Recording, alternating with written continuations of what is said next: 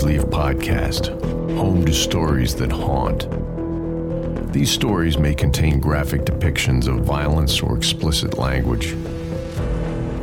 Listener discretion is advised.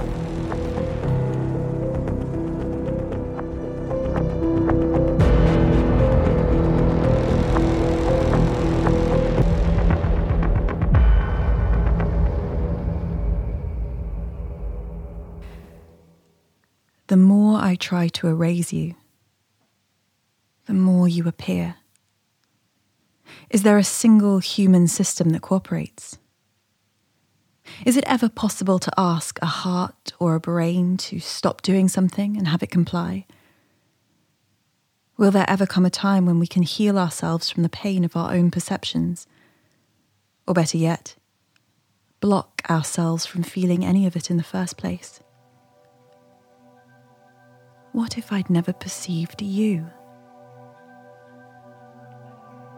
What if I'd been able to filter out your perfect face before it ever entered my consciousness?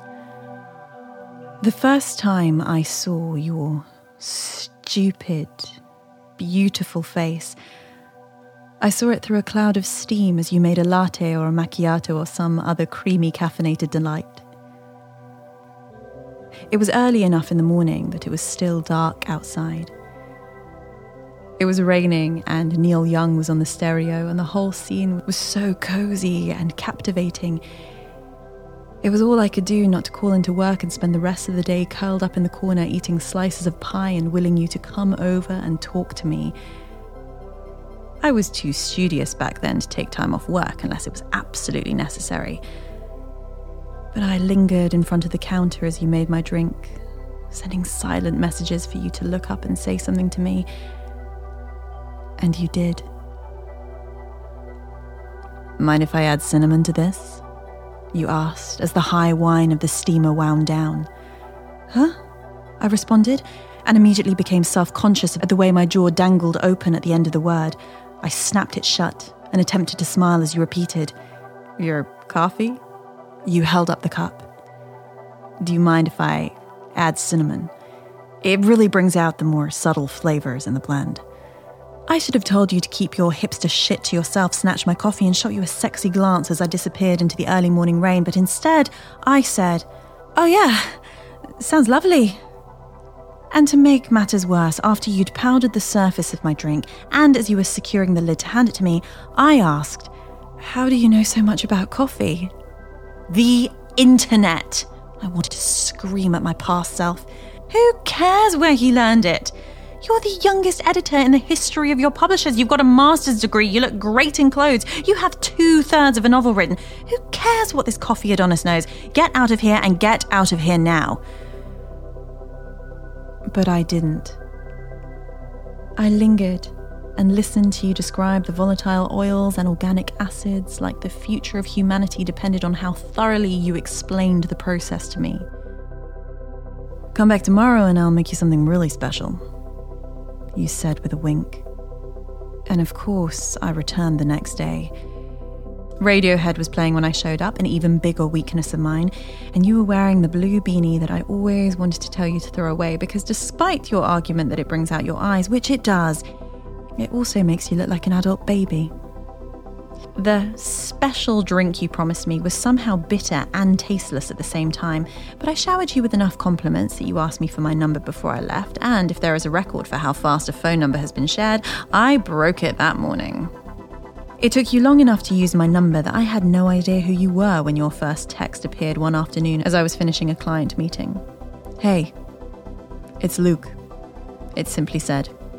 After a solid 3 minutes of racking my brain to figure out where I'd ever met a Luke, I finally remembered you tossing it out as I'd left the day I'd given you my number.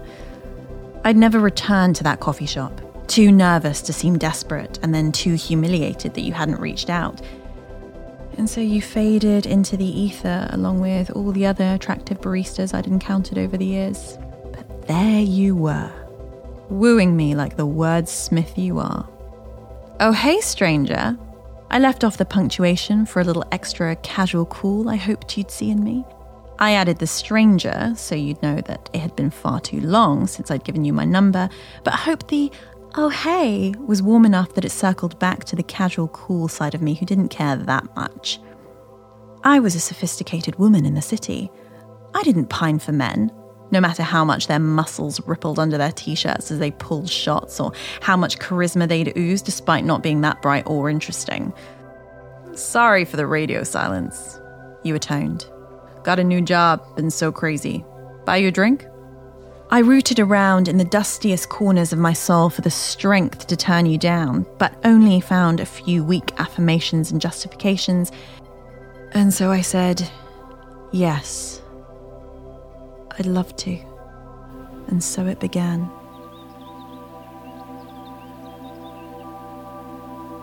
Four days later, I found myself hovering over a complicated cocktail in a precarious glass, attempting to look alluring as I sipped at the rim like a lamprey. "What do you think?" you asked, nodding self-assuredly at your suggestion. I purred and swallowed. It tasted the way my Aunt Barb's bathroom had smelled, but I dabbed my mouth demurely and opened it to lie. "I love it. Is that lavender I taste?" Your face lit up like a 5-year-old on Christmas, then darkened as I guessed the floral note incorrectly. "Close, but no!" You paused to see if I wanted to guess again, but when I just shrugged, you generously shared the secret ingredient. "Catnip." I fought the urge to ask if it was safe to infuse a cocktail with feline hallucinogens and instead said, "Oh, right. Of course, and took another cloying sip. "So what's your new job?" I asked to take the attention off my deficiencies on the subject of mixology. "Oh, it's pretty sweet."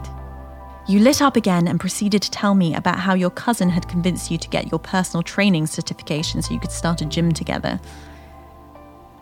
"So now we're just hustling and looking for investors, but I've got a couple of private clients in the meantime." "Oh, yeah? That sounds great." I responded enthusiastically and quickly searched my brain for a follow-up question. "Do you like Pilates?" "Oh, God, no," you shot back and launched into a diatribe about how everyone has always thought the core muscles were the most important, but actually that new research shows that engaging your core too often has been linked with some neurological conditions. And despite knowing with 100% certainty that what you were saying wasn't true, I continued to smile and nod and agree until I drained my drink and then ordered a good old-fashioned, to avoid any further assaults to my senses. Eventually, I was able to steer you in the direction of movies you'd seen recently. And by some divine miracle, we had both seen the same indie comedy and had both loved it, and so I was able to milk that topic for the remaining hour and a half of our date. Once I had sacrificed every second of the film to the gods of half-interesting conversation, we paid the check. I called an Uber, gave you a hug, and never saw you again. Is what I wish had happened. Of course I slept with you. Of course I did. My justification at the time was that it was my reward for allowing you to numb my mind for 2.5 hours. But the truth was that I really liked you. You had so much charisma, it was impossible not to get ground into mush by the way you held the base of your glass or the way you looked slyly sideways when you joked. Your laugh was truly infectious. Your face was flawless and you moved through the world so effortlessly. I just wanted to climb inside of you and root around until some of it rubbed off on me. And you kept doing that thing where you find reasons to touch me throughout the night, and each point of contact was more electrifying than the last. So by the time the night was over and you gave me that sly side look and asked if I wanted to come over, I was powerless to say no. And of course the sex was terrible. Of course it was. But it didn't stop me from floating out of your apartment like I just met my soulmate. And it definitely didn't curb my heartache when you failed to text me the next day. or the day after, or 4 additional days after that. But then, there you were again. Hey, babe. Babe. I was instantly putty. Less than putty, I was a pool. I managed to contain myself for 30 minutes before I responded. Hey, you. Fast forward 2 days and I'm pushing past a crowd of men playing something I later learned is called cornhole to find you and 4 of your friends at a picnic table at the back of a brewery you recommended I meet you at. You failed to mention it would be a group even, and just before I could turn around and leave, you were at my side, throwing a perfectly sculpted arm around my shoulder and pulling me in deeper and deeper into your vortex, where there was no light or air or gravity, and where I was at risk of floating or free falling forever.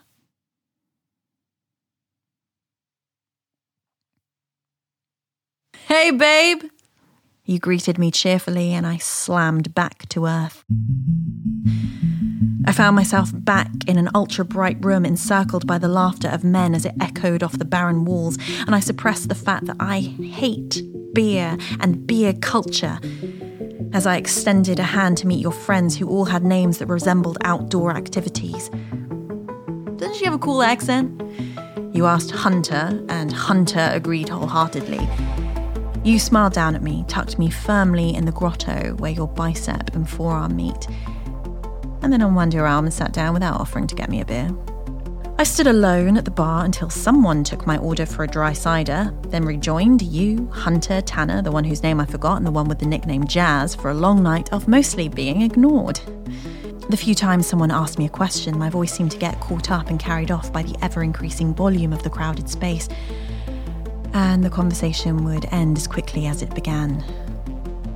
I compensated for my isolation by having way too many ciders. So when you called me beautiful at the end of the night and invited me over for a second round of unfulfilling adult fun, I followed you even further into the abyss. Over the next 4 months, we had a total of 7 dates, if you could even call them that. And by the end of the 7th, I was so enraptured by you. So fully and completely bound by your spell, it was all I could do not to profess my love after every breath that escaped my lips in your presence. On the 7th date, we met Jazz and Tanner and a woman named Riley to watch a dragon boat race that Riley's girlfriend was rowing in. And when you introduced me to Riley as your girl, I felt a beam of light shoot up and out of my core and into the heavens, where I was reunited with the divine, and the universe bestowed me with all the love and peace and contentment it has to offer. I was smitten to the point of no return. I spent my days distracted and waiting for you to reach out, and my nights either drinking too much so that I didn't care if you never texted or called, or attempting to channel all of those huge and complicated feelings into my writing, which was impossible to the point of being absurd. On very rare occasions, my phone would ding and my heart would shoot up and make violent contact with the back of my throat at the sight of your name on my phone. What would follow would almost always resemble something like this. Hey. Hey, you. Always casual but sexy. WYD. I'd pause to come up with an activity that I thought made me seem exciting yet available, interesting but not intimidating, and strong but still soft. It was usually something along the lines of, attempting to bake sourdough for the millionth time, lol.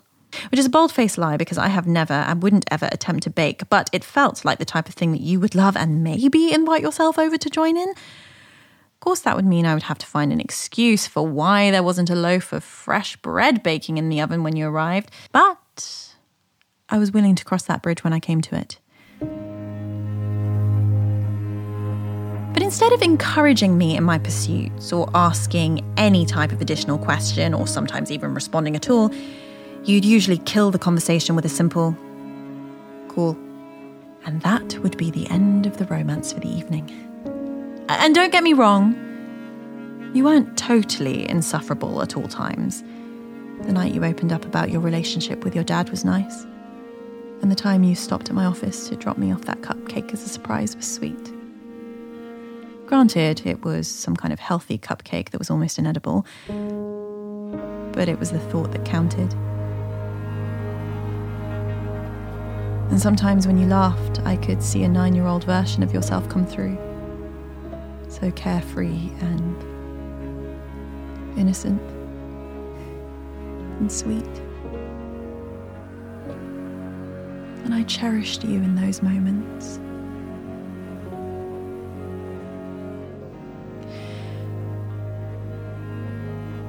But then you said it, and it all came crashing down. We were on our 8th date, and it was a rare date where it was just you and me and you didn't insist on bringing your merry pack of bros. I'd invited you over for dinner knowing full well that my chicken piccata is irresistible. I was hoping it would cause you to fall madly in love with me, propose marriage, and we get started on conceiving our twins, Maple and Palomino. It was the first time you'd been in my apartment, as I'd always been the one to make the trip to the dank basement unit you shared with a man twice or 3 times your age, who I am positive was dealing drugs and insisted on calling me Toots. I was excited for you to see my view of the bridge, smell the incense I'd brought back from Mexico City, and experience my 800 thread count sheets. I thought it would give you a deeper insight into how great I am, and would inspire you to want to get to know me more, and then ultimately you would love me as much as I loved you. And you were great that night. You were openly impressed by my home, and you loved my chicken piccata. You consumed it with a passion you'd yet to unleash on me, and I was so happy to watch you enjoy it as I carried the weight of our conversation and topped off our wine glasses so they never ran empty. After dinner, you wandered around my apartment as I rinsed the dishes, and I laughed as you pretended to wear the antlers I'd found in the flea market on the coast, and told you about my grandfather when you discovered the stained glass kaleidoscope he'd made. You'd wandered over to my bookshelf by the time I was done with the dishes, and I flinched as you pulled out my copy of On the Road. This book changed my life. You said it so solemnly it was all I could do to keep my half-digested chicken piccata from rising up in my throat. After pressing the book to your heart for a moment to further illustrate your connection with it, you placed it back on the shelf and pulled out another. My heart leapt as I read the title on the binding. To Kill a Mockingbird by Harper Lee. And I held my breath and waited for you to tell me that it had changed your life too. I never got this one. You stared at it dumbly for a beat. Kinda boring, don't you think? I snatched the novel from your hands with the urgency of a mother protecting a child from a predator. And as much as I wanted to defend the beloved book, I was struck speechless for a moment. Jeez, babe. You shot me the pained look of an adolescent boy who's never been told no. Well, it is. To Kill a Mockingbird is not boring. I managed to say in a voice just above a whisper. It is. You said it with so much self-assuredness. I mean, it's just like a kid and some guy named Boo, which is pretty much the dumbest name, and I didn't even make it through the court part because it was just so dull.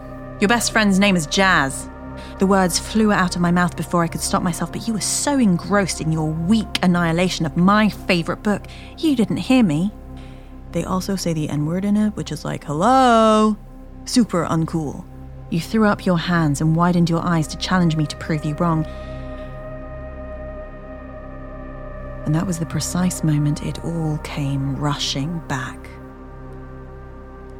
It didn't slide back in through cracks over time or come to be in bursts and starts. It sliced through so decisively, my body registered what I needed to do before it had even been communicated to my mind. I'm going to kill you. My words were so void of love or humanity, I was frightened for a half second before I realised that I had been the one to say them. Oh, that's real mature. You countered and cocked your head in a way that was so obnoxious it was all I could do not to knock it off your body. But I knew better. It had been a while, but I knew what I needed to do. It all came rushing back as you stood there, mouth agape like a codfish in the middle of your awful, witless face, and I knew what I needed to do. No, babe, I said, and recognized my voice, but still managed to give myself chills. You don't understand.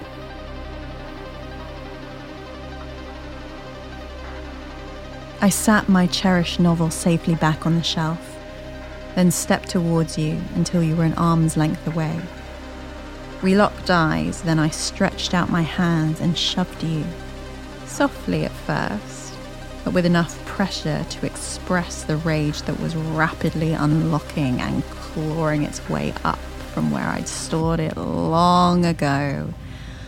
I'm going to fucking kill you. I shoved you again, my hands flat against your sumptuous pecs, and then again and again. You stumbled back with each push, too stunned to react, and after 3 more rapid jabs, we were standing in my kitchen next to the island where I'd so lovingly prepared your dinner an hour before. Okay, you're wigging out, so I'm gonna go, you said and rolled your eyes. I'm not wigging out, you absolute moron. I took a giant step towards you so we were chest to chest, and I pressed my face up into yours until I'd backed you against the cabinets behind you. Babe, you are like totally wigging, you argued, completely unaware of how little life you had left to live. I just don't like that book, okay? Can you chill? But that's what you didn't understand. And what I'm trying to tell you now, it wasn't about you not liking the book. Well, it was. But it was what not liking the book meant to me, and the balance of everything inside of me and everything that makes up my universe.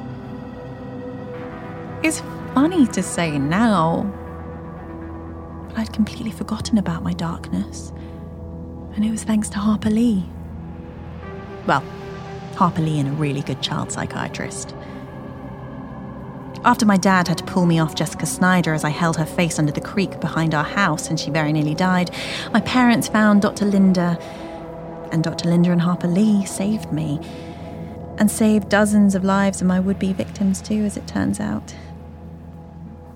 It only took Dr. Linda about 20 minutes to figure out that treating me like a child, even at 9 years old, would be a mistake, and if she was going to help me manage my darkness, she would need to be as honest and assertive as she could legally be with a child in her care. She talked to me about my desire to hurt other people as if she was chatting with a girlfriend over drinks. She let me express that side of myself honestly, and she didn't flinch at my glee as I described gruesome things I wanted to do to the other boys and girls and adults once I was big enough. And after time, she taught me how to love something more than I loved the idea of watching the life drain from behind another human's eyes. After I told her I liked reading, she started bringing me books that she thought I'd enjoy. There was no agenda in her recommendations, no hidden lessons in managing anger or tapping into empathy. She just shared the novels she knew would occupy my time otherwise spent torturing and potentially killing my peers. And that's how I met To Kill a Mockingbird, which in turn taught me how to love. I had only ever read stories about young love or the trials and tribulations of being an adolescent or giggling girls on adventures with their female friends, none of which I could relate to in the slightest. And so the depth and humanity and heroism in To Kill a Mockingbird absolutely gripped me and showed me a way to channel all of my rage and disappointment and frustration into something beautiful, something I could love. And so I started writing, and the more I wrote, the more I loved it. And eventually that love started to spill out onto other things like riding my bike and listening to music. And then one day I realized I also loved people. And as I stood there, looking into your mostly vacant eyes as my hand groped behind me for the largest and longest chef's knife, it dawned on me that I'd only ever learned to love the rest of the world once I'd learnt to exploit it as fodder for my writing. But that's as good reason to love something as any, I guess. But I think I would have kept the darkness buried. And I would have continued to observe the world through the lens of love had it not been for you. Had you continued to hold sway with your main character charm, I would have followed that plot line in whatever direction it demanded. And let's be honest, the end of the story would have been some trite message about me learning to love myself, and I would have worked harder and looked better to get revenge on you for treating me so poorly. But you would have still been alive. But instead, you had to say the one thing that would conjure the darkness. And so the alternate ending was me slamming the knife I just used to prepare your dinner into the side of your neck and dragging it across to unleash a semicircle of gore just below your stunned, stupid face.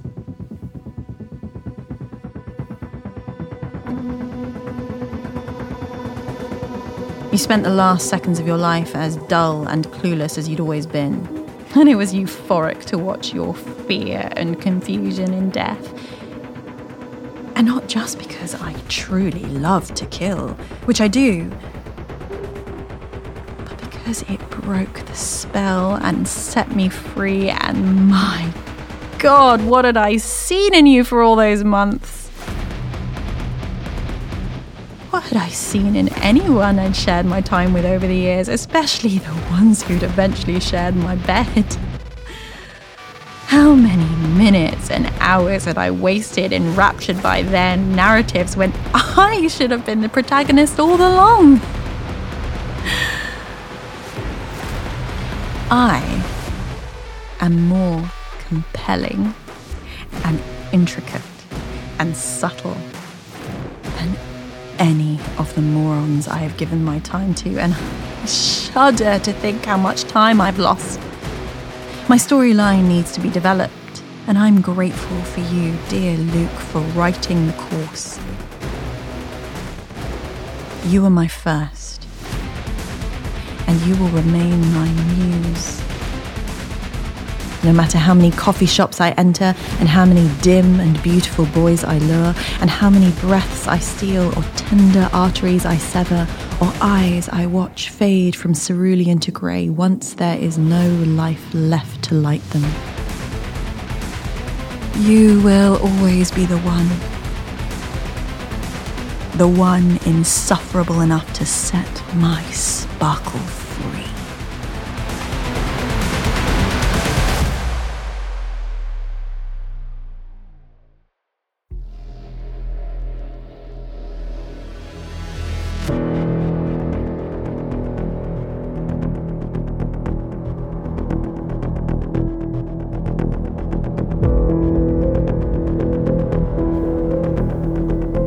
This story was written by Courtney Eck and narrated by Miss Lee Rose Neville. Our Patreon is officially live, so for more stories that haunt, as well as a behind-the-scenes look at what we do and why we do it, please join at Patreon/PleaseLeavePod. You can follow Please Leave on Facebook and Instagram at Please Leave Pod. Our email is pleaseleavepod@gmail.com, and our website is pleaseleavepod.com.